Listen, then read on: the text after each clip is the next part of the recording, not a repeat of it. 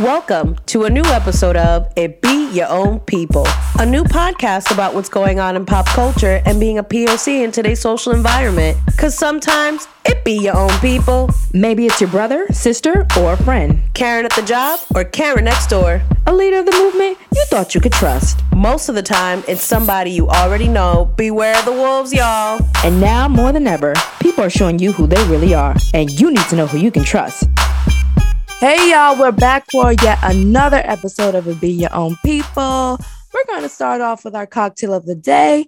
I'm still drinking that Modelo because it's just so damn good. Sully, what you have over there, girl? Well, I was detoxing, but as you can tell, it's been a day. So I'm sipping on some Maker's Mark. I'm channeling my inner tree. I got that Maker's Mark whiskey, but all I had was some Sprite. So it's an interesting flavor tonight. Okay, all right. You know what? When you try to stop drinking, just have a little bit more. It'll make you feel better. And today we have a very special guest, a good longtime friend who is a thriving POC journalist. And guess what? She's a true New Yorker. She's from Brooklyn. It's Tamar Davis. Say what's up to the people. Hi, everyone. Thank you so much for having me. I'm really excited to be here today. Yes, we're excited to have you too. So what is your cocktail? My cocktail for the night is this Caribbean hibiscus sorrel. I just got it a few days ago at this farmer's market. Ooh, I like that. You need to pass that around. We need to all have a sip of that. So now let's discuss with Tamar. Sally, let's get on into it. Check this out. Yes, girl. So we got some real interesting topics that we want to cover with you today. Recently, American Idol's Haley Slatton met her husband at an audition, but guess what? It's a little bit different. What? She was pregnant when she met him, and then they got married. Ooh, child. But seriously, where they do that at? Like how? So was she with someone when she met the husband? I don't think he was in the picture, but she met she was having someone's whole baby. And she met her man, her now husband. I'm just I'm a little floored by that. I don't think that I don't know that I would be in that position. But if I were the guy, I don't think I would do it. Yeah. I mean, I don't think I would want to be in that position, but I feel like that means the guy is, really going to be there for him, hopefully, like he knows the whole story from the very jump. That's true. I hope so, too. Sally, what's your take on it? Well, I guess I'm assuming that she was visibly pregnant at the time and the guy didn't run away. But I'm going to be honest, this might be a red flag for me because I don't know if y'all heard about this, but there's some men out there that are belly chasers. Oh, hell no. No, legit. They got a pregnancy fetish and will seriously target and go after pregnant women. So you mean to tell me that even though he married this chick, he's going to move on to somebody else who's pregnant? I mean, I'm not saying that. If they married right now and he obviously knew that she was with child when they met and he was still willing to do all the things, big claps, all the snaps on that. We love to see it. But in the beginning, some guy approaching me knowing that I'm pregnant, I might have done a two-step, let me run your background. Okay, but what if she wasn't visibly pregnant and now he thinks it's his baby? Oh, come on, girl. That's a Tyler Perry production. That's a Bridgerton storyline. Right?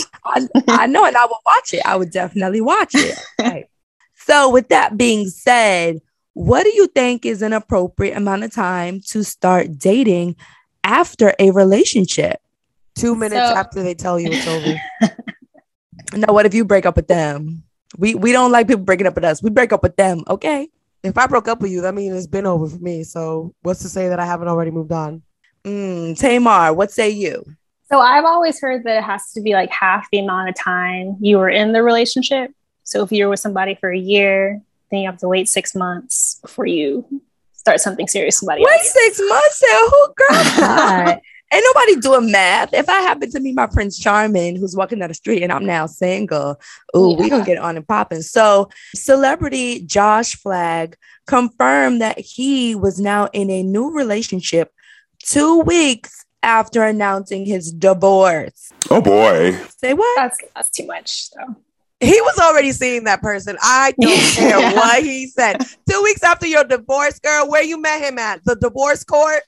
Exactly. And on top of that, Tamar, since you like to do math, they were married for 7 years. They're married for 7 years. Okay. So we should have waited 3.5 years. No, I think realistically, there's no time limit, but you should probably do some like healing, some reflection, a little pause. 2 weeks is 2 weeks. And the thing is worse when you're a celebrity. Everybody knows your business. Right. So you're just going to move on. And I'm just like, that is rude and disrespectful, especially after marriage. I mean, regardless whether it was like, a little situationship, a real relationship, engagement, or marriage, give me my respect. Yeah. And wait a year or 5, like Tamar said. Yeah. And I mean, I'm posted up here talking a whole lot of shit because that's just what I do. But I am a strong proponent for going to that therapy, getting your mind right, centering yourself, rediscovering yourself, spending some time with yourself, because if you don't like being around you, how can you expect someone else to want to partake in your growth? Okay. I like that too. But if you was already in the right and that other person wasn't for you, then move on. But I don't actually have an appropriate amount of time. I don't know. But all I'm saying is 2 weeks is too soon. Speaking of too soon, how soon do you think you should wait before you really let an annoying ass coworker at the job have it? What you mean? So you ever be at work and like you're trying to mind your damn business, do your job, do all the things, and there's just that annoying coworker who just gets under your skin and tries to get at you. And sometimes you may have to slap somebody. Tamar, what are your thoughts? There are a lot of dimensions. I think if you're at work, it depends like who the coworker is in like relation to you. Like if you're in the same level, I think it's better to nip it in the bud as early as possible and like have a conversation with them. Maybe not slap them, but if it's like a manager, or like someone who is on like a higher maybe rank, I don't know. I think that there's like probably some like sensitivity you should probably take with the situation. Like I think it depends on like your own vulnerability. Yeah. See, we were basically referring to Will Smith and Chris Rock. Since they're on the same level, I think we all agreed that he should have kept his ass in that seat laughing. So, yeah, we get you. So, Tamar, we're going to catch up with you later in the interview. But before we do that, where can the people find you? Let us know what your IG is. Yeah, folks can find me at Tamar Sarai, TamarSarai on Instagram, and by Tamar Sarai on Twitter. Oh, and that was the perfect segue we needed to get into this WTF news. What the fuck news? Girl. We cannot start off this show without referencing the slap heard around the world, child. It was around the world. It sure was. Now, guess what? We love you, Will Smith, but you're wrong. He had the audacity to laugh at a poor joke that Chris Rock made while presenting an award at the Oscars. And after Will Smith's little giggle, he went on stage and he slapped the life out of Chris Rock on live TV. But didn't just slap the life out of him, continued to curse him the F out right afterwards, saying, "You better keep my wife's name out your motherfucking mouth." Yes, screaming it twice. Like, it was embarrassing. I swear. I was watching it live and I legit thought that it was a joke until the mute, like they muted everything and it kind of paused for a second or two. And then we see Will Smith cursing him out, but it was still muted. So that's when I realized, oh, this was live. And Lupita Nyong'o, who was, just a step behind them, she was very like, I'm shookest. Her face was everything, because I think her face was basically the whole world's face having to look at this, because I was not watching the Oscars. And like, I want to say 3 or 5 minutes after that happened, my Twitter, my Instagrams, the Shade Room, everything was blown up with this. And I'm just assuming that this is just, another publicity stunt, because Chris Rock is going on tour soon. Will Smith has all of these projects in the works. So I just thought this was a great way, or what they thought was going to be a great way to get to talking about the things. But the internet remains undefeated, because even though in America, ABC was real quick to blur out them cuss words, overseas, they got the real. And I went on Twitter, Instagram, Facebooks, and all the things and found screen recordings of him saying all the angry words to Mr. Rock. Yes, I think it was Asia and Australia that had the live audio. So everybody in America got to see it literally like 5, 10 minutes later. So we saw that it definitely was not a joke. And apparently at the commercial break, presenter Danielle Kaluuya came up to hug Will Smith, and Denzel Washington reportedly escorted him to the side off the stage. And the two of them hugged and talked. And Tyler Perry came over as well. So they all tried to calm Will down. But of course, child, give it a few hours, give it a day. It escalated all over the world. Every news media has still been talking about it. And Will knows that he has some big repercussions from doing this. He apologized in a public post for his behavior. He went on Instagram. He apologized to Chris Rock. He apologized to the Academy, to the audience. All, the quintessential PR. I need to clean up the mess that I made. But the apology was not enough. It was not enough. It wasn't enough, but this whole encounter happened at least 15 to 20 minutes before Will Smith won his first ever Oscar. Oh, I forgot about that. For portraying Venus and Serena's father in King Richard. He is an amazing actor. He's been acting for 3 decades. You won your first Oscar and no one even remembers that because of this bullshit that you done did. So when he went up to accept his Oscar after this happened, everyone gave him a standing ovation. He cried tears. He said, "Love makes you do crazy things," very similar to the character that he portrayed in King Richard. He said that he has to protect his family. And of course, meaning he was protecting his wife and the poor joke that Chris Rock made about Jada. I mean, listen, sometimes you got to do what you got to do, girl. I get that, but it's like, come on, Will, you smarter than this. You're not any of us regular people, okay? You both have millions and millions. You have a lot to lose. You talk to him after the show. You can yell and scream in his face after the show, but putting your hands on him on live TV, come on, you knew it wasn't going to go down.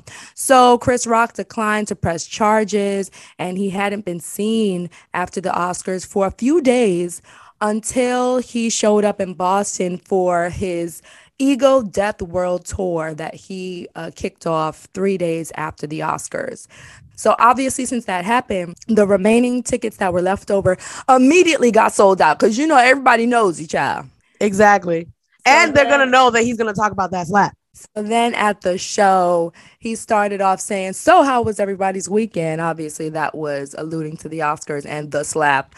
And he basically just let them know that he's still processing everything and that he had a show that he already planned, and that's what he was going to do. So he did not actually talk about Will Smith or the slap. And there were a ton of people afterwards saying they wanted their money back, girl. What? Okay, come on. That's fucked up because there's no way that they were going to assume that he was going to change up his entire set just because of this one ridiculous thing that happened. That's their fault.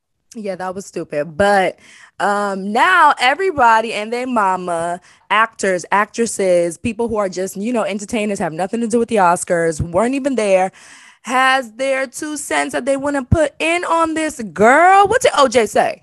OJ had the audacity to fix himself and go on Instagram Live and reprimand Will Smith for what he did, and then goes on to say that if he had done the same thing, he would have gotten life without parole if he had slapped somebody in public. Make it make sense. Sir, you should have gotten life without parole for killing them 2 people back in the 90s. That part. And while all of this has happened, Jim Carrey says he's appalled. Amy Schumer says she was triggered and traumatized. Rosie O'Donnell said her piece. Kathy Griffin said now comedians have to be worried when they make jokes. Parents in general are speaking out the side of their neck. And a whole bunch of other stars are just talking. And y'all wasn't there, like, shut up. Lupita ain't even saying nothing, and she was sitting right next to them. Exactly. I need everyone else. And do you notice a pattern here where it's mostly white people that don't nobody give a fuck about talking about all this shit that ain't got nothing to do with them? For Amy Schumer to go on here and post these 3 paragraphs with her white triggered tears talking about I'm triggered.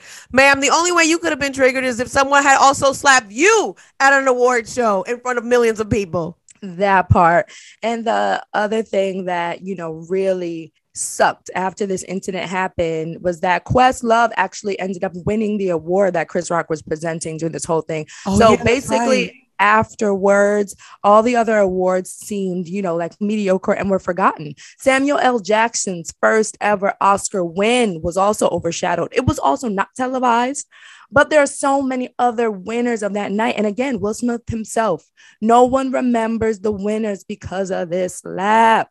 I definitely don't. The only win I will ever remember is Lupita Nyong'o getting her life and minding her business. Girl, you right about that. And now we're going to move on, but still talk about the Oscars. We had West Side Story's Rachel Zegler. She came to present at the Oscars this year, but guess what? She originally wasn't even invited. What? Oh, hell no. That sounds like a third, fourth, fifth, sixth, seventh round invitation to me. How did she even end up there if she wasn't invited? So she has already won a Golden Globe for her role in West Side Story. And basically, I guess her fans were saying like, oh, what are you going to wear? Or, what time you getting there? Whatever, just fans saying stuff. And she let them know, or she just put it out there on social that she wasn't even invited to the Oscars. So now when everyone found this out, it was going, in the press all over the place. Like, how is she not invited? And she's already won. Like her movie West Side Story is nominated in so many different things, even though she personally did not have a nomination. So once they found that out, obviously the Academy decided, well, let's not just invite her, well, let's have her present. Wow. Basically saying, oh, dang, you know what? We fucked up. So we were pressured into inviting you. Here's the invite. Basically. But I wouldn't have gone. I wouldn't have gone either. I don't want that last minute. But then again, it's like, we haven't been invited to the Oscars. So I would have gone to whatever Issa Rae was hosting that same at that same time instead of going to the Oscars. You're right about that. But I will say that the very first winner of the night was a woman of color, Afro-Latina, who won, and she's openly gay, and she won for West Side Story. So they were sweeping up the Oscars. I will say that. Okay. Making the I want to be in America dreams come true. And speaking of all things G.I. Jane, because of course that was the poor joke that was told, and the actress who originally portrayed her, Demi Moore, her ex-husband, Bruce Willis, who is 67, said that he's stepping away from acting, girl.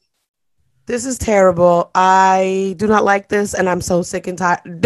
Nothing problematic ever come out about Bruce Willis, because I always put him up on a pedestal about how unproblematic he is for a white man with money. Well, he is unproblematic, but he's stepping away because of his health. He was diagnosed with aphasia, which is impacting his cognitive abilities. That's terrible.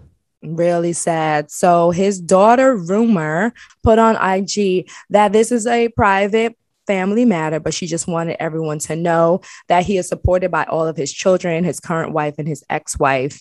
And according to Mayo Clinic, because we had to look up what aphasia is, it's a condition that robs you of the ability to communicate, and it can be caused by a stroke, head injury, or a brain tumor, or just disease. That's terrible. But with all, I guess all of his stunts from when he was living hard or trying to die finally caught up to him, because I'm pretty sure he did most of his own stunts in all of his action movies. Very true, but he's still so young. Just pray it's his family. Yeah. And there was one time I actually saw Bruce Willis for real. Girl, when I tell you I walked in and my jaw hit the floor. Was this before or after his current wife? I think this was just recently after. So I missed my window. Damn, I was about to say, shoot your shot, girl. I missed my window. And he bought everybody coffee in there too. You missed the window, child. Oh. Let's get into this. Regular degular news. So Disney employees and Raven-Symoné and her cast walked out to protest the Don't Say Gay bill. On Instagram, Raven-Symoné shared a video of her Ravens home cast and executive producers expressing their support for the LGBTQIA plus Disney staffers who organized a demonstration opposing this ridiculous ass bill. In the video, Raven calls the bill ridiculous, shouts, "We don't like it," and encourages viewers to support the movement to block the legislation. I'm just really shocked at how far this bill has come. Like, for where we are in the world, not just in this country, where we are in the world for people who are openly gay, trans, etc., everyone in the LGBTQ plus community, how can you now have a bill that don't say gay? I'm not understanding. Well, girl, not only has this bill made it super, super far, it just got signed into the state legislature. Child. Yep. I have no words, but we will keep you all updated on this and we're going to move on. So Mackenzie Scott, obviously nobody knows her damn name, but let's put it into context. Jeff Bezos' ex-wife gave, hold your edges, Sally. All right, I'm holding. They're holding on. My hands are held. Jeff Bezos' ex-wife donated $436 million to Habitat for Humanity. What the fuck? Yeah. Like, could you just give me one? 400. First of all, you have that much money that you're donating $436 million. I mean, it's for great cause. But share the wealth to people you don't know, like me and Sally. Well, she got not M's, but plenty of B's off of that divorce settlement from Jeff. And she's just been giving it away all willy-nilly. I know, but damn it. So Habitat for Humanity Philadelphia CEO Corinne O'Connell recalled feeling suspicious of an email she received back in February from an interested philanthropist. And she first obviously thought it was a hoax, and then she realized who it was from. Girl, she thought it was Anna Delvey up in these streets trying to scam another 460 M's out of somebody. I mean, but think about that. You get an email and you see... Like, they're used to getting millions of dollars in donation, but nothing like this, I'm sure. That's crazy. I wonder how many homes $436 million donation will get them to be able to build. A lot, but you know what? It would have gone a lot further had she given me one and you one. You know what? You're right. I'm just saying that we could build our own homes. Just give me one. Exactly. One. You know what? You're right. So listen, Mackenzie, sister girl, come on. I know your name now. Yep. Support a small business, female-led, POC-led, Caribbean-led, all the leads. Support it. Yes. And now, what did Anthony Anderson do to end up in this? Girl, I'm still trying to figure out how somebody gets filed for divorce on twice by the same person. So his estranged wife, Alvina Stewart, and his former high school sweetheart has filed divorce from Anthony Anderson for the second time in 7 years. What is going on in that marriage? I don't know, but he has really come up in the past, let's say 10 to 15, like before Blackish and definitely during Blackish. He's all over the place. ABC loves him. He has multiple shows, him and his mama. I would love to know what Anthony Anderson's mama has to say about the wife. Just saying. Ooh, and Anthony Anderson got a real black mama. So she don't hold a lot to say. She does not hold back. But the two have been married for 22 years. They have 2 adult children in their 20s. And they say that, they want a divorce because of irreconcilable differences. Tell us what really happened. Irreconcilable differences is what people say when somebody cheated. I don't know. First of all, I'm acting like I know Anthony Anderson. Acting like he is, himself on Blackish. So I need to stop that because I don't know who he is as a person, but I feel like I know who he is from like just seeing him in interviews and all the work that he's done. But anybody can cheat. You're right. We're not saying that the cheating doesn't happen, but yeah. What's funny is that I'm so used to seeing him as Dre on Blackish that now when I see him in anything else, it just doesn't hit for me. Exactly. Like he's back on Law. So they brought back the original Law and Order on NBC and he reprised his role as one of the detectives on Law and Order. And I'm just not really seeing it anymore. I'm waiting for him to bust out in his crazy pattern sweaters with his even crazier pattern pants, his fresh kicks that don't nobody have. I agree. I still need to catch up on that. But, I do hope they split things amicably and just part ways. 22 years is a really long time, especially for high school sweethearts. Oh, yeah, definitely. Because the national divorce rate is at 50%. But high school sweethearts, girl, that's a real big hit or miss. Yeah. So they have 2 kids. They've had over 2 decades together. I think, you know what? You want to say bye. Give her what she wants. Okay. Don't fight her on this. Yeah, please don't be a Dr. Dre. Now let's talk about this idiot ass Philadelphia woman, girl. Oh, child. A woman in Philadelphia put out a tweet giving herself props for being the best drunk driver ever just before she killed 3 people in a DUI related crash. Jesus, fix it. Yeah, I just don't understand people, but this is beyond dumb, stupid, irresponsible. But 21-year-old Jayana Tene Webb was driving when she caused the collision. But in a series of tweets, she bragged about everything she'd done that night, including being pulled over for speeding before the incident, prior to hitting pedestrians, and how it was the best drunk night ever. Like, come on now. You know what's even crazier is that the police officer who pulled her over for speeding got let her go because he got called away to that same accident. Hot mess. So I'm just like, I cannot. People do better because this ain't it. And now let's get into one of our favorite segments, BAN of the week, because bitch assness knows no bounds.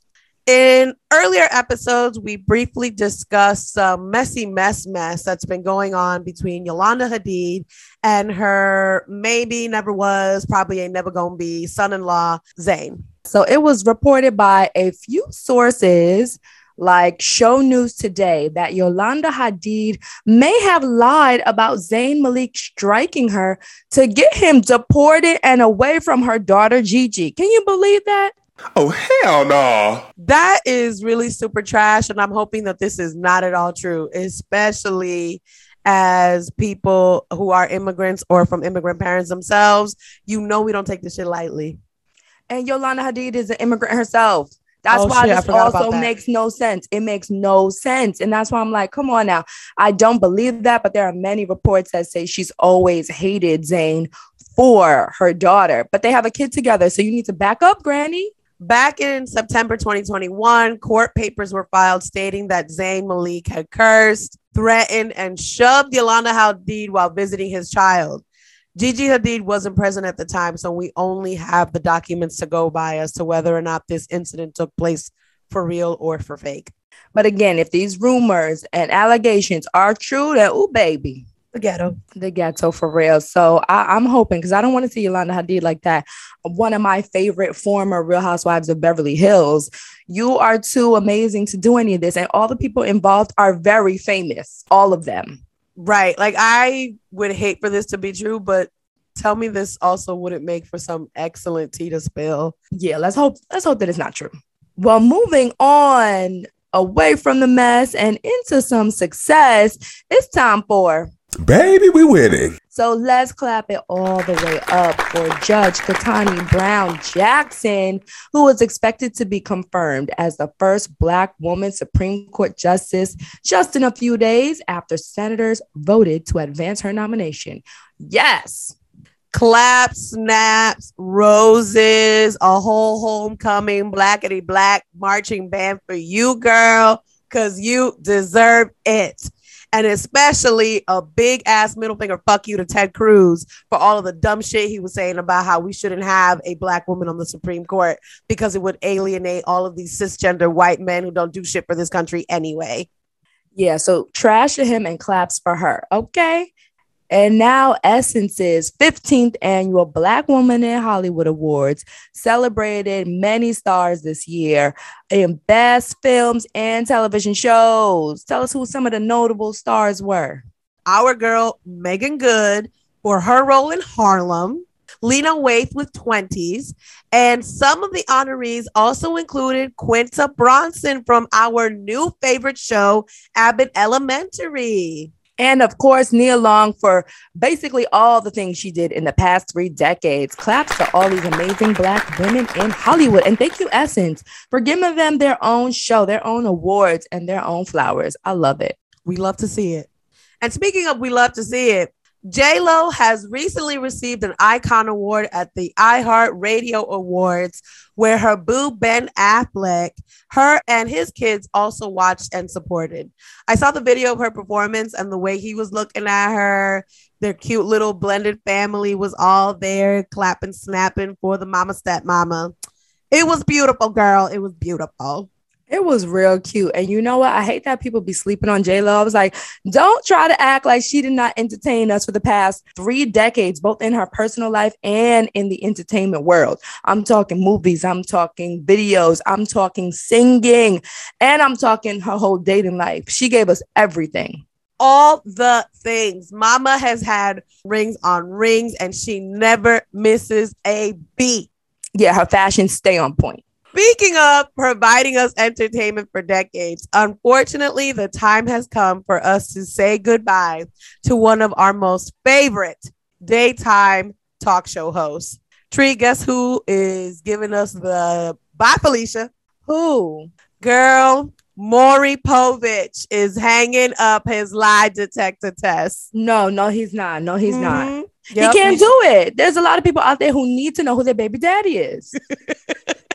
Who needs to know if the ears look like that man's ears or that man's ears, or if this man is cheating on them or not. Like, he has given us way too much entertainment.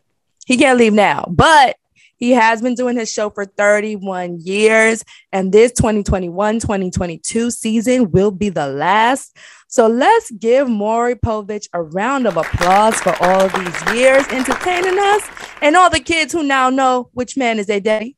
And for the last and final time, let's hit them with that. In the case of 10-month-old royalty, Daryl, you are not. Now, Lizzo has announced an all-inclusive shapewear line, Yitty, allowing women to feel unapologetically good. Go ahead, Lizzo. Yes, for the body inclusivity, y'all. Go ahead. You know what's funny is that I never think about these things until, like, obviously someone has a need for it and it's not out there. So I'm glad that she's making all-inclusive shapewear in the different sizes for everybody. Yeah, I might hit up this line pretty soon so I can put it underneath a dress I got to wear in a couple months to make sure that I hit it popping with the waist and give him the hips, but also don't compromise on the girls up top. Don't compromise the girls up top, and make sure you show all the booty. That's right. So now, guess who got an apology? This deserves a real clappity clap it up. Ooh, if we're talking about a Black woman, I'm going to need to sit down and make a long ass list because there's a lot of apologies that need to go around. Lee Daniels has finally apologized to Monique live on stage in Staten Island. And guess what? I think 50 Cent had something to do with it. He helped squash the beef, girl. Girl, you lied. This is an April Fool's joke. No, it's really not. Like, I guess there is some good in 50. I'm trying to wrap my head around where we live in a society where A, 50 Cent is out here doing good in the world. B, Lee Daniels apologizes to Monique. And C, that all of this took place in Staten Island. Yeah, all of that doesn't make sense, but it actually happened. So I love that everything that happened with Monique was very public. I mean, I hate that it happened, but it all happened publicly. So I am happy that Lee Daniels gave a public apology. Okay, good for you. Good for you, girl. I guess that there is hope just yet for the world. Yeah, just a little bit. Now, of course, you know, we had to say just one more time, we want to clap it up and dap it up and give all them roses and flowers to everyone at the Oscars. It was produced by Will Packer. There were 3 female hosts, 2 of them being Black. They were doing a killer job hosting. It was very diverse with the performances and even the winners. And a special shout out to all the first-time winners because, again, they were overlooked for some nonsense. Let's get into these good watches, y'all. Check this out. So I was at first really excited about this new show that came on Netflix called Pieces of Her. In the trailer, I saw Amari Hardrick's fine ass all over my TV. However, the show is confusing, girl. It is confusing. So apparently it's about a woman who's trying to piece together her mother's dark past after a violent attack in their small town. And this brought a lot of hidden secrets and deadly secrets to light. Now, I only made it about 20-30 minutes in until I saw Amari Hardrick, and I was like, it's a no from me. Yeah, I don't think that his role is as prominent as the trailer would lead me to believe. Maybe I'll watch it like next year if I need to binge. It's okay to just say no, girl. Just say no. But we are so excited for season 2 of Flight Attendant. That is on HBO Max. And so, girl, I just caught the trailer. It reveals a new double life for Cassie. And it's time for Cassie to face her own worst enemies. Did you see the trailer? I sure did. And I called bullshit in the first 5 minutes when Homegirl was talking about how she's sober now. Also, I saw like a second and third version of her. I'm like, what the hell's going on? Is she drunk or like what? She might be working for the CIA. I think that there's some aspect of sobriety where people who are trying to sober up can have hallucinations or some shit. But maybe that's the plot that they're trying to work into the storyline.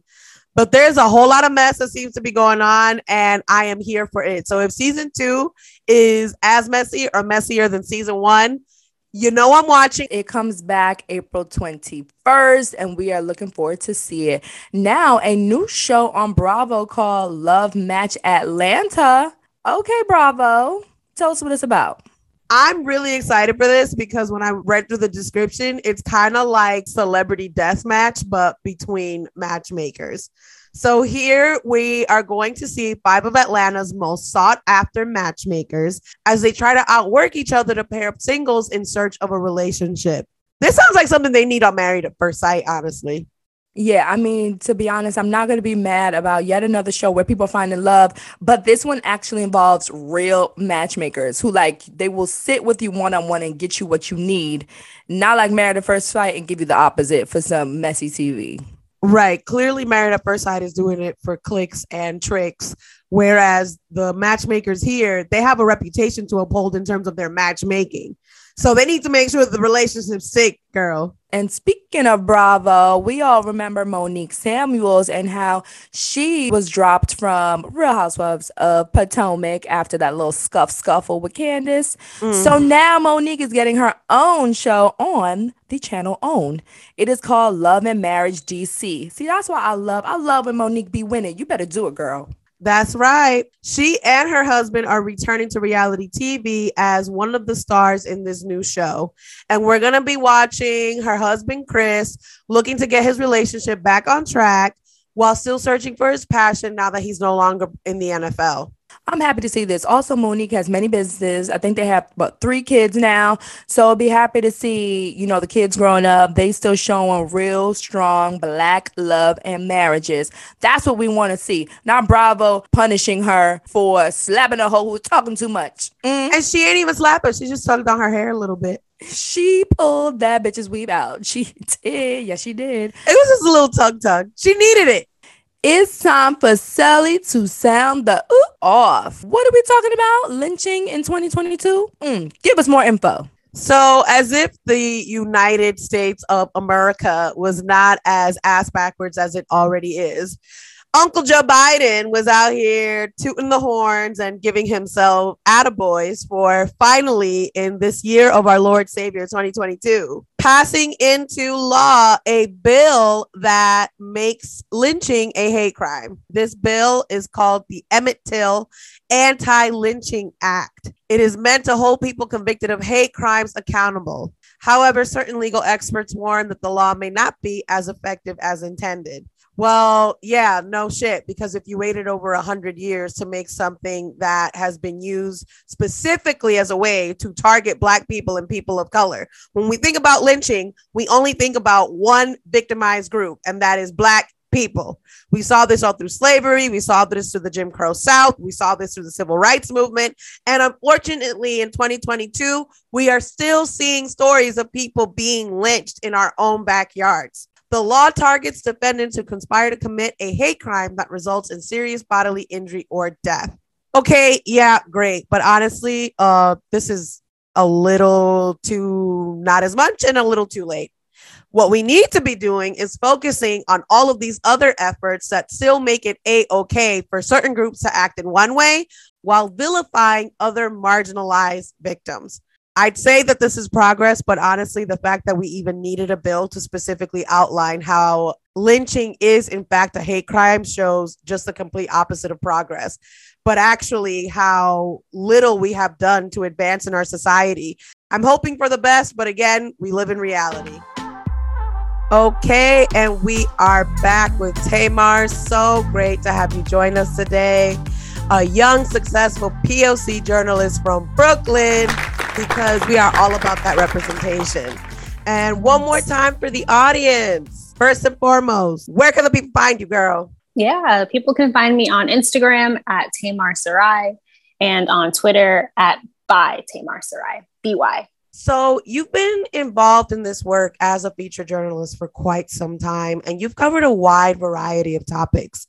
What is a topic you find yourself to be most passionate about? Yeah, I love pretty much any stories that are centered around Black women and girls. Like, that's really where my passion lies. At Prism, where I'm at now, the newsroom that I work for now, I mainly cover the criminal justice system. So I love stories that focus on like how the system impacts Black women and girls particularly, and not just like, what it means to be a mother or a daughter or like a wife of someone who's inside, but like, what does it mean to be criminalized yourself and being policed yourself as women and girls? So I get really passionate about those stories. Outside of just the stories that I do for Prism, I'm really interested on pop culture, and particularly the intersections of race and pop culture. I love thinking about like how Black women are portrayed in the media, what those portrayals say about like society, as well as how they impact our perceptions of ourselves. So when I do get the time to do like other stories, I really like writing about pop culture. That's amazing. From women and girls to pop culture, girl, you are doing the whole damn thing. So we've heard other journalists mention a dream project and story. What is your dream story that you're chasing now? Because you're already doing so much great work. Yeah, I don't know if I would say I'm like actively chasing this story just yet. It's something that's like still mostly in my mind, and I've done like kind of basic research about it, but I'm really into US history and like Black American history. And I've done a lot of family tree building, like learning about my own genealogy. So I would love to like tie those two together, write about my family and how different ancestors of mine, whether it's recent ancestors or distant ancestors, how their lives intersected with major moments in American history. And that could be like maybe a long essay, maybe it'll be a book one day, I'm not sure, but I'm really like fascinated by how our own personal stories are reflections of historical moments. And as like a Black American, I think that's also particularly important to do. So yeah, I would love to work on that one day. A personal story that's going to take you, tell you all about your history. I would love to see that book when it comes out. We love when family stops by because everything just stays clicking on all cylinders. As we mentioned, we would love to read that story of the Davis family line and all the strong women that come down, because y'all really be doing the things, girl. We know that you've done some really great work with Color for Change in the past. Can you expand on the work that you've done there and how it's impacted your career? And, you mentioned all these feature stories that you've worked on the impact of the criminal justice system on women of color. And you are speaking my love language there. Mm-hmm. So if you could let our audience know what Color for Change meant for you.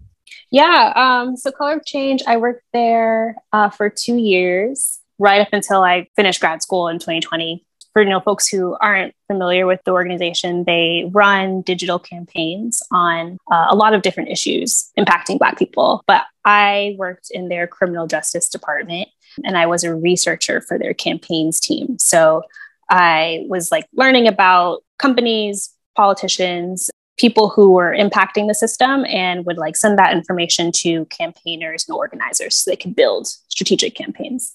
It was an incredibly important part of my career, I would say. Like, a lot of the work I did was about bail reform or like ending money bail. So like that arm of my work, I was researching bail bond companies and like seeing how they were funneling money into either politicians or lobbies for pro bail legislation. And that gave me like a really good sense of like what the money bail system is, how it works, how it impacts people. And then towards like the end of my time there, I did a lot of work researching corporate profiteers. So like companies that provide services to prisons and jails, whether that's phone services or email services or food services, and how they essentially like are capitalizing off of people's vulnerability, sharing that information in a digestible way so that our members or just members of the general public could have a better understanding of who are the kind of the puppet masters behind the carceral system.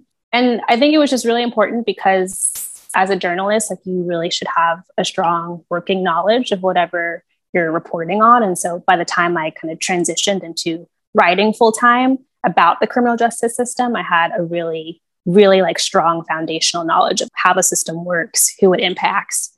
And it allowed me to think of stories that I wouldn't have otherwise known about.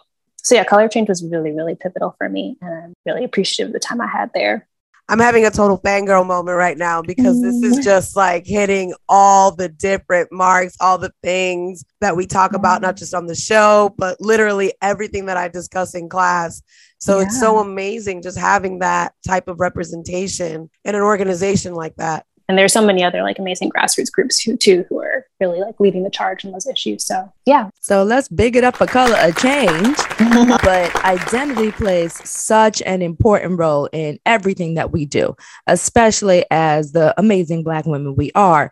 Can you share with us how that has contributed to your journey into journalism? Yeah, I think what we were saying at the very top, just about how Black women and girls feature into my story so often. I think that is completely because I am a Black woman and because I've always been surrounded by Black women, like my mom and my older sisters. And, you know, the majority of my close friends are Black women. So I think we've never been peripheral in my mind. So it's really shaped what I want my career to look like and what the stories that I tell to center on. So yeah, my identity has been like the biggest part of what has shaped my career in journalism thus far. And then I would also just say that like Black women just take care of each other in a really unique way. And so a lot of the writers that I admire, the people that I want to kind of model my career after are Black women as well. So in that sense, like my identity has had a really big impact on how I've been able to navigate this field. And keeping with this same line of identity and centering Black stories, centering Black voices, putting out there the stories of Black women that really don't get told very often. Where do you stand on the whole missing white woman syndrome and just the lack of reporting on all of these issues that plague Black women, but don't ever make it to the main stage? Yeah, I think, it's incredibly difficult to reckon with. One of the more recent stories that I did was about the missing white woman syndrome. Not just how unfortunate it is in terms of just like representation, but like those things have real tangible impact when people aren't covered in the news, people aren't funneling resources into helping them. So a lot of the reason why cases around missing Black women and girls or murdered Black women and girls go unsolved is in large part because they're not being paid attention to by the mainstream media. So it's definitely something that I want to continue covering myself, and I hope that other people take up. And it's a big reason why we also just need to like support more Black women journalists and to make sure that they feel safe and comfortable enough to stay in the field and tell the stories that really need to be told. So what kind of got you interested in writing and telling stories of others in journalism in general? Well, when I was in college, I was toying between whether I wanted to go to graduate school, like whether I wanted to become a professor or be in academia. And in that process, I think I realized like I wanted to write, but I wanted to write for a public audience. And that's when I started thinking about like maybe journalism would be a good way for me to tackle the issues that I'm interested in, the issues I probably would have studied had I gone to graduate school, but have an audience that's a little bit broader. And so, yeah, that's kind of how the idea came into my mind. And then when I graduated, I just tried to freelance a lot and do writing for local newspapers. In that process, I was like, oh, no, I actually really do like this. And I knew from then on that let me pursue that. First of all, I love backstories, but let's get to your dream pop culture person that you would love to do a story on or interview or write about. I would really like to write something about Janet Jackson. I'm like really interested in the Jackson family in general. There's so much you can say about class, about race, colorism, gender, and it lives in Janet Jackson's body. I think there's a lot of content about her, but I feel like it never really gets into maybe the more difficult or controversial questions. So I would love to do a deep dive into her. So we're putting this out there into the world. We're managing. Yeah. We out here with it, baby. Because we love all things Janet up in here, and we love all things you. So that would just be in heaven. And I'm sorry, Tamar, you caught the doc? How was it, the documentary? yeah, I saw the whole thing. Loved the footage. I felt like the last episode, or like everything after the Super Bowl, like sped up really quickly, and there were a lot of missed questions. But I liked it because I love Janet, but I was wanting for a little bit more. Okay, you wanted more. So you want to be the person to find that everything else that's missing, not, you know, the negative or the bad, but it's just like the real essence that we know is exactly Janet Jackson or Miss Jackson, if you're nasty. Yeah, the details. We want the details. Yeah, how society in general kind of created the stage for her to become who and what she is, and all the things that we also like project upon her. Yeah, and just her decades of being an entertainer, you know? Yeah. Starting from she's not amazing. Just singing, but acting for decades. Like, people sleep on Janet and they shouldn't.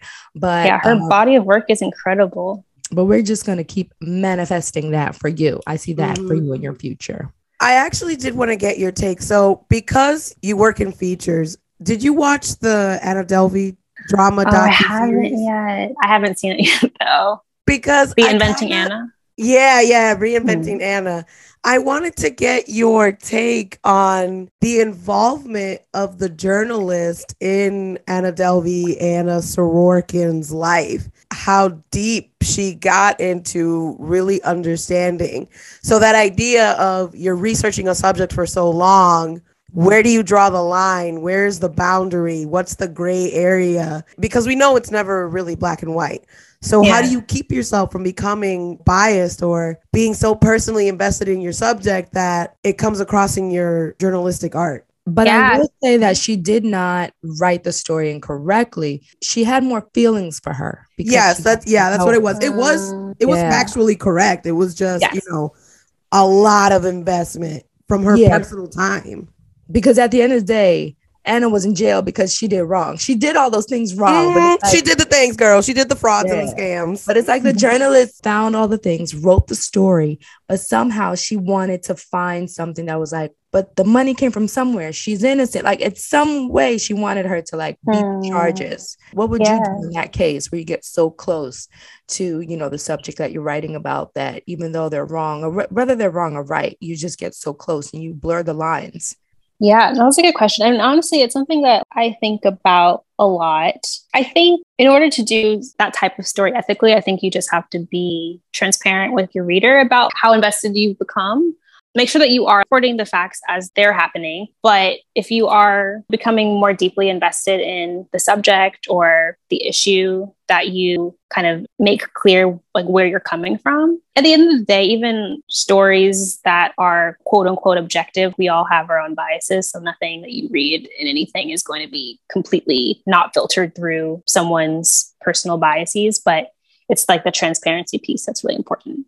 Journalism is not neutral. Like, we're all people. At the end of the day, I think that like if you're doing the right thing and taking care of people, then that should come before whether you're trying to purposely keep a distance from yourself and your source. I want to bring back up the part where you said, get the facts. Look, you got to get them receipts, girl. That's what we are about on this show.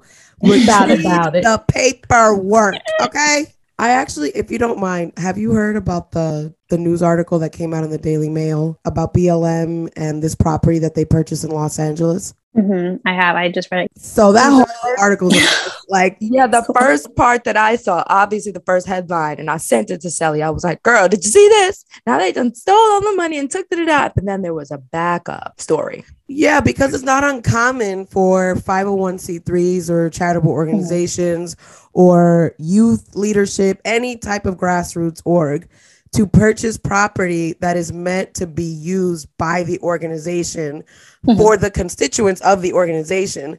So when I was reading the article, I go, there's got to be more to this. Yeah, I think that they were not intentionally doing anything malicious. I think there's just a general transparency problem with the BLM network or the global network. Any type of story like that where you're learning about like properties or like spending a lot of money, it makes those types of stories more concerning because they haven't been super forthright about like how they have been spending the donations that have been coming in. People kind of like donating to like nonprofits when the actual work is like happening on the grassroots level. But don't you think that the first headline that came out was to have a negative look on BLM, which already has negative look to a lot of people? I That's the way I saw it. And I'm obviously a promoter of Black Lives Matter.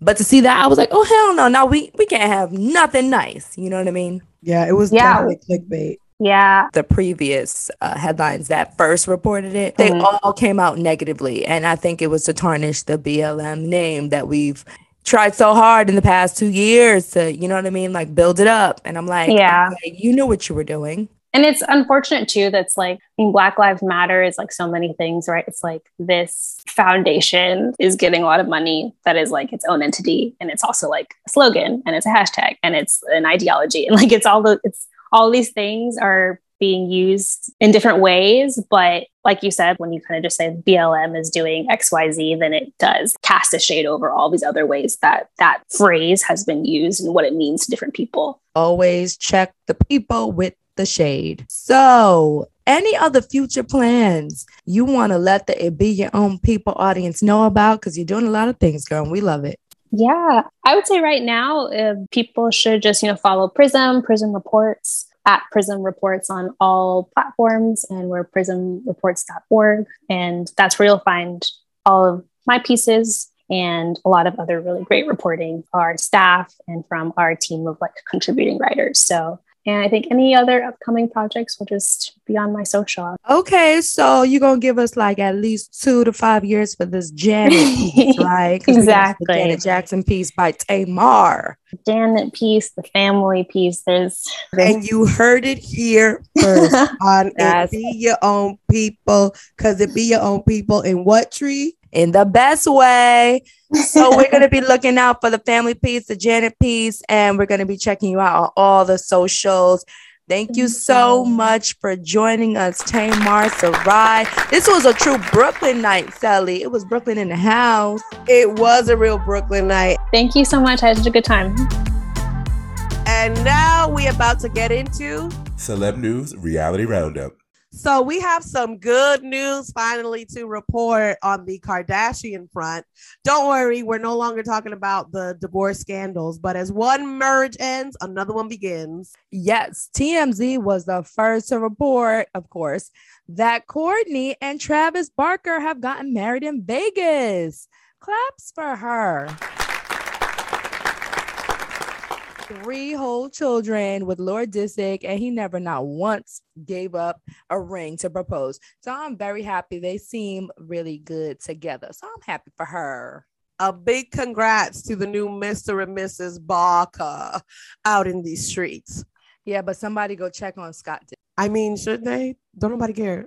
Well, I care. I just want, TMZ to catch pictures or, see who he's going to attack next. He likes to go after her exes and her currents and send pictures and messages. Oh, yes. The mess. You're right. Someone do. Please go check on Scott Disick and make sure that you have hit that Instagram live button before you do. There you go. And now Kylie Jenner apparently changed her baby boy's name. It is no longer Wolf. What? And they won't tell us what it is now. Because it's something even more ridiculous than Wolf. But I'm just like, why change the baby's name from Wolf? I think it's only because a few other celebrities also have named their kid Wolf, like Eve. Wolf was one of his names. And like Wolf was one of his names. Yes, one of his names. Wolf was already a name of quite a few celebrities. Like, why? I'm not understanding. Girl, come on. You know that she lives to be fake unique. So I'm sure this really hit her in her Instagram feels that her baby was not the only one walking around being a balto. But this just takes, not a balto. It takes so much work to change a child's name, change your name, period. And the baby was only just born about a month or 2 ago. Yep. She gonna have to hit that social security line. She gonna have to hit that health insurance line.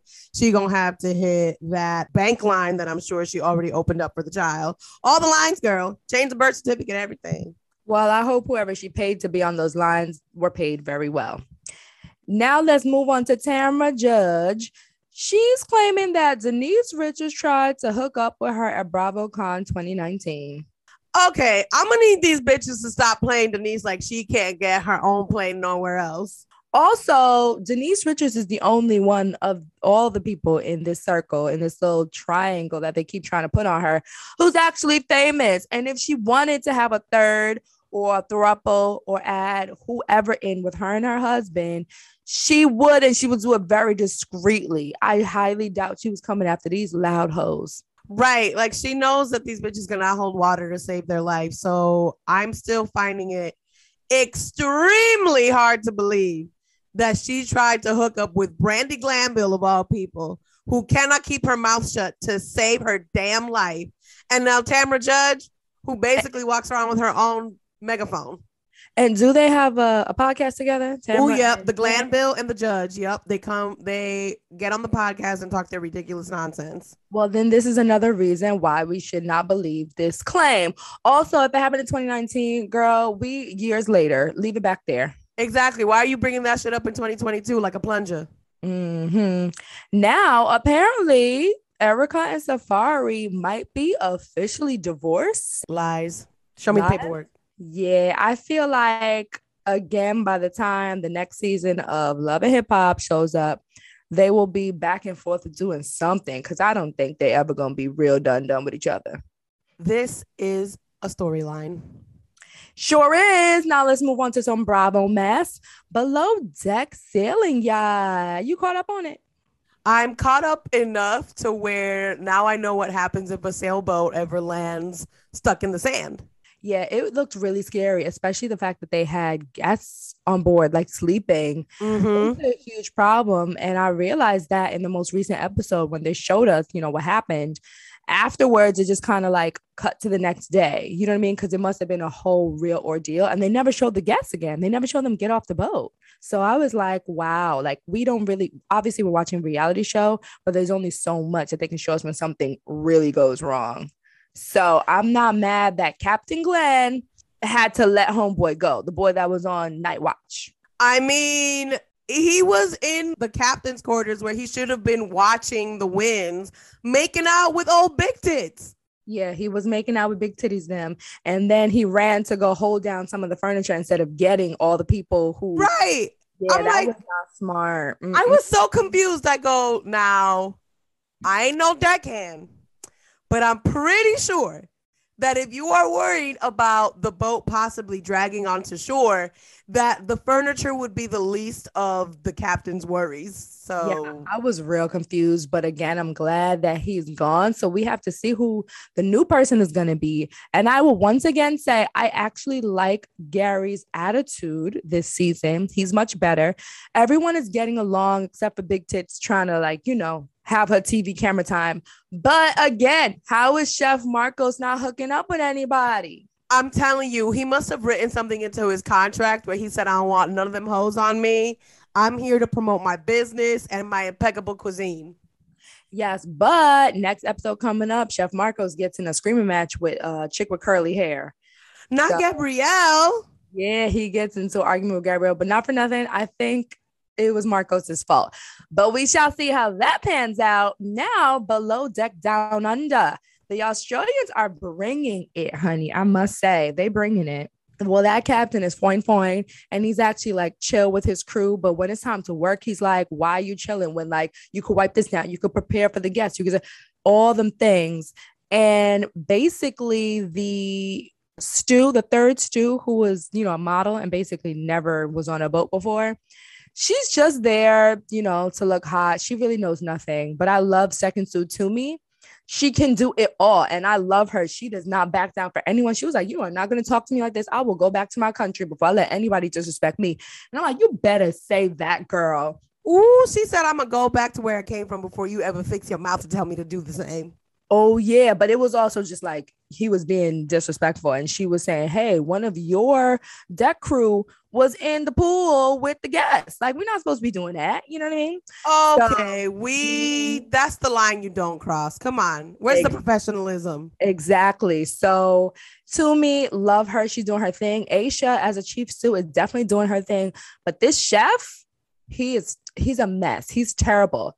He basically doesn't want to ever tell guests what they're having prior to, because he doesn't want them to have anything wrong with it or make any changes. No, not with all the money I'm paying. Exactly. And then he looks at the preference sheet and decides who he thinks these people are. And he makes food based off of what he thinks their taste levels are. He made like burgers and tacos, like the first people who came on the boat, the guests. And then it was just like, what, Aisha, Chief Sue was like, this is not, you don't want to give them some options. She was like, nope, no options. And basically they were just okay with it. They were fine, but that's not how a yacht chef of a luxury, yacht works. He's terrible. He's also chilled in the kitchen with his feet damn near on top the damn thing. All hell, Marcos would never. He is all the way rude, disgusting. And it's like, I don't know how you can fix yourself to say that you are a yacht chef of a luxury yacht when you act the way you do. If you don't want to take orders from people, like they can tell you what they want. If I'm paying thousands of dollars to be on this establishment, you better give me thousands of dollars level quality food. And so he made seafood when these new guests just came on. One of them was like, oh, no, I don't like it. It has a smell. I don't want this. And so when Aisha tells him, he's like, what did this bitch say? And I was like, what? How dare you? No, because seafood is not supposed to have a smell. And if it does, that probably means it's turned. I know, but everyone else's fish was fine and they enjoyed it. And she didn't. And if she didn't want that, why are you calling her bitch in the chef's exactly? And you didn't even tell her that's what she was being served. Like, people have their taste. And then he said, oh, see, I know this one is going to be the ratchet bitch to bring me problems. And I was like, please don't tell me she was black when he said that. She's not. She's not. Oh, okay. So I was like, I know Peacock is not out here playing these fucking games. No, it's still disrespectful. Like, other than that, everybody's bringing, the energy, the dancing, people trying to flirt here and there, all the drama, the fine ass captain. Like, it is good. I'm just so shocked at this chef. Like, I just feel him bringing down the money for everyone because he's pig-headed. And it's like, I think the captain hasn't seen it yet.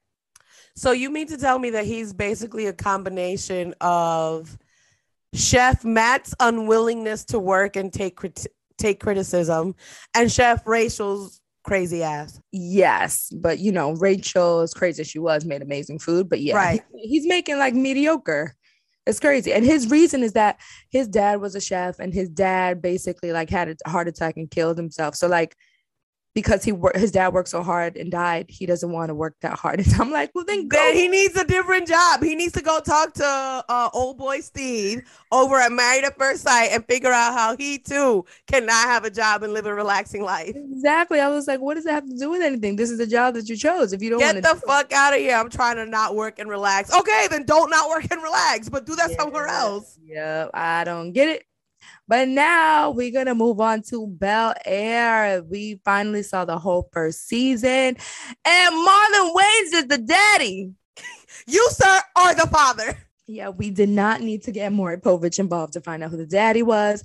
But wow, I just think the whole first season as a whole claps all around to Westbrook Productions and everybody involved because it was so good, from the character development to all the stories to all the real language they was using, because they be using the F-bombs and the M-words. And I was like, well, you know what? That's real life. When you argue, girl, that argument, I was like, he said, bitch ass N-word. I go, oh my, clutching my pearls. I know. I was surprised because you never see the real deal on TV, but I loved it all. And I'm so happy that Peacock decided to sign on for 2 seasons from the jump, because right about now with the whole Will Smith, that thing that went down, I would be very worried if it would get another season simply because it's all surrounded. Like, he has a huge part in it.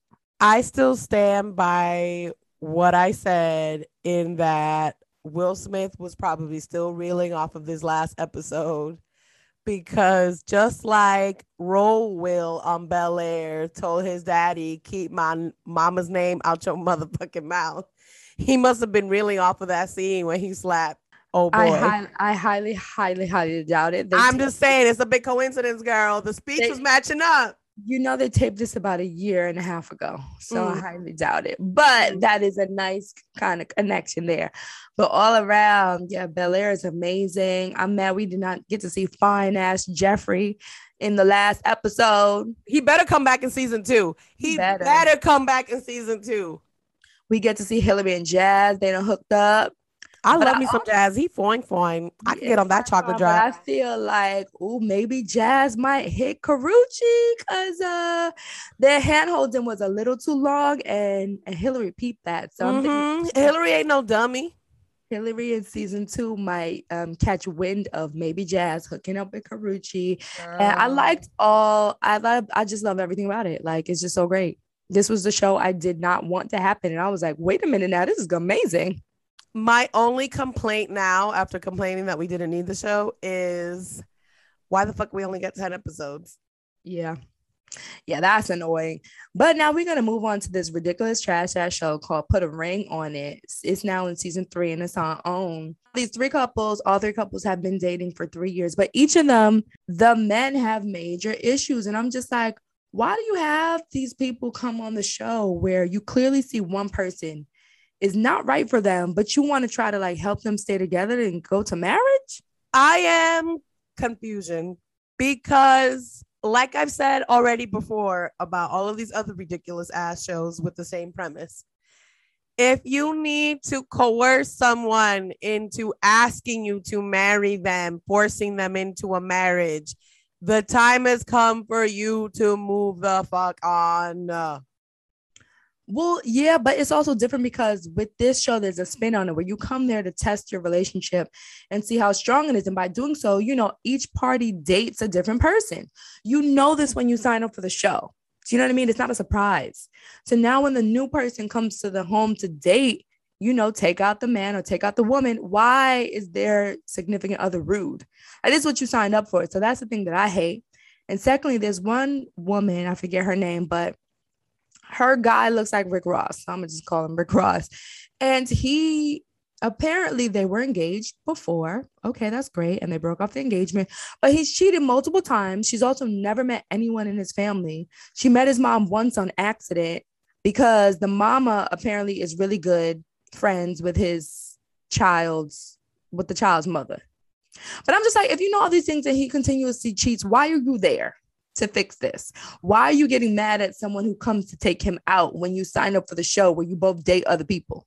Wait, and how long did you say they were together again? 3 years. All the couples on the show have been together for 3 years. And she's never met any of his family and only accidentally met the mama? Yep. Girl, that's like 89 shades of get the fuck out of there. That's what I'm saying. I'm like, what? If you have all the proof, why are you on this show? And he's cheated on you. Like, what? Why are we here? Why is she wasting my time? That's what I'm saying. I was like, that's the only couple where I'm like, this makes no sense. And then the other couple, this woman is like a local radio personality. So she's known, she has money. And the guy who's with her is just not on her level at all. Like, clearly he's using you to take care of him. But like, he also just doesn't seem like he has any ambition at all. But there's this one scene where he like takes her phone. I guess he was hidden for a few hours. He sent like a bunch of her banking information to himself from her phone to his phone. And so they're having an argument in the car because she realized he did that. She's like, delete it. He never actually deletes it. But I'm like, girl, he is not going to let you go because he's never going to find another sugar mama. I mean, that's just illegal. Like, I could put you up on charges for you fraudulently logging into my financial accounts and then you sending yourself my banking information. Yep.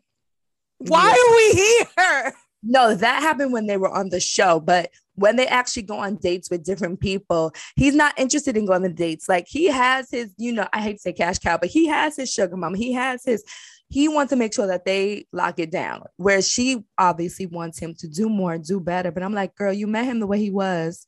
He ain't never going to change. And now y'all been together for this long. He ain't leaving. The late, great Maya Angelou once said, when people show you who they are, believe them. Believe them. But yeah, that show is messy and I'm so confused. I'm sorry. I'm still trying to put 2 and 2 together and that math ain't mathing. The only other couple that I think could make it, he just seems verbally abusive because the women went on their date first. And when she came back from her date, she played soccer with this guy, which was like very nice, sweet. Came home and he was like, oh, you going to come in here? You know what? you should take a shower. You seem dirty. It wasn't because she was playing soccer. He's trying to make it seem like, oh, you're dirty because you went on a date with another man. And he also was making food and he was like, nope, now I'm not going to make food for you. Oh, this man didn't take you out to eat. So he made a whole bunch of salmon and ate by himself. And she had to go eat leftovers, warm up some leftovers. All right, so let me get this straight. Out of these 4 couples, we have... No, there's 3 couples. So, okay, so in these 3 couples, we have lying and cheating. Yes. We have financially inept and dependent. Yes. And then we have verbally abusive and gaslighting. Yes. Wow. Okay. And this was only after 2 episodes. I mean, you could see that there was a lot of issues from the first episode, but I'm like, why are these the people that you choose to come on the show? And they are like, you shouldn't be trying to help them stay together. They look like they just need different people. Like nobody needs to be with each other. Sending them to real life therapy. Yup. But Iyanla would have been better, but she off the show. Talking about real life therapy, let's go on to Married at First Sight because they are a mess. Girl. This is beyond therapy. This needs a crash cart. I'm really unhappy with all the matches, as I've already mentioned a billion times. But at this point, what is the point of showing any more episodes? Because Olajuwon is disgustingly verbally abusive. I mean, Katina's crying like every episode because she wants it to work and she's trying, and he's disgusting. He is beyond disgusting. He is, as Pastor Cal said, a Neanderthal.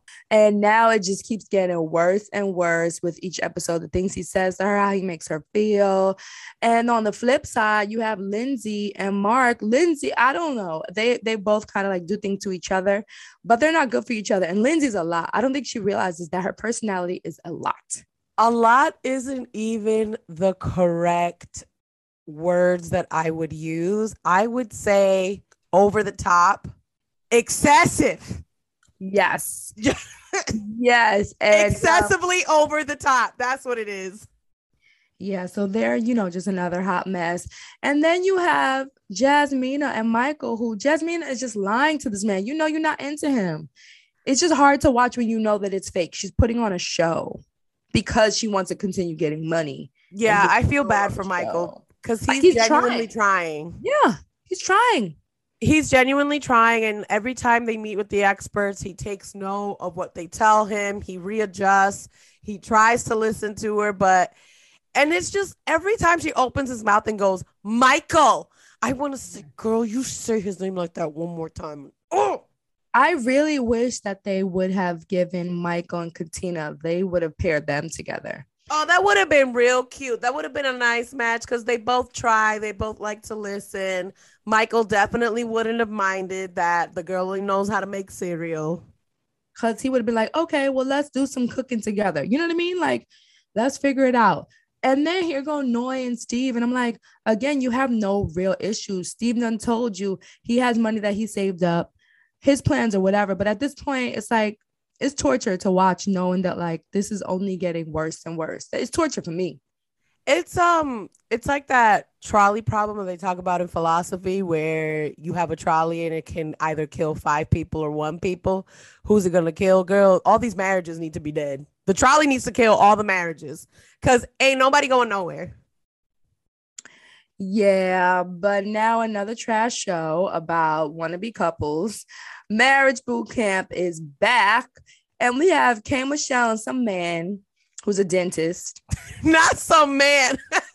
Yeah, we don't know his name. He's not anyone important, but he's a dentist, and that's her man. Some dentist man. Yeah, of apparently the past 5 years, somebody she know from high school. So okay to that. I feel like that's a lie. Livercurrent A1. Ooh, they still messy. Rich Dollars and Mariah Lynn. No. I don't understand. No. And now the last couple, don't nobody know, but the woman was a rapper in 3 6 Mafia. But again, no one cares about them. The other 3, I'm just like, don't you have to be in real relationships to be on this show? Rich Dollars and Mariah Lynn, he doesn't even want to claim her in public. Like, that's her main concern. How you come on this show saying that this man has never wanted to claim you, but you've been with him for 9-10 years. Wait, pause. The show is called Marriage Boot Camp, Yeah. as in the criteria to be on the show is you need to be married. No. So there were a lot of people in the past couple of years. If you are in a, relationship and you want to see if you could get engaged after the show, or like they do give you a ring after the show so that you can say, hey, I want to continue to stay married to you. I want to propose to you, or whatever you're trying to work out in that relationship is what they're getting you to. But yeah, originally the show started out with only married couples, but they realized that, people ain't married no more.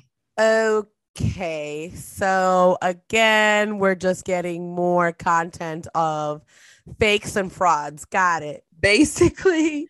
Because Lyrica A1, I mean, they just continue their same storyline from Love and Hip Hop.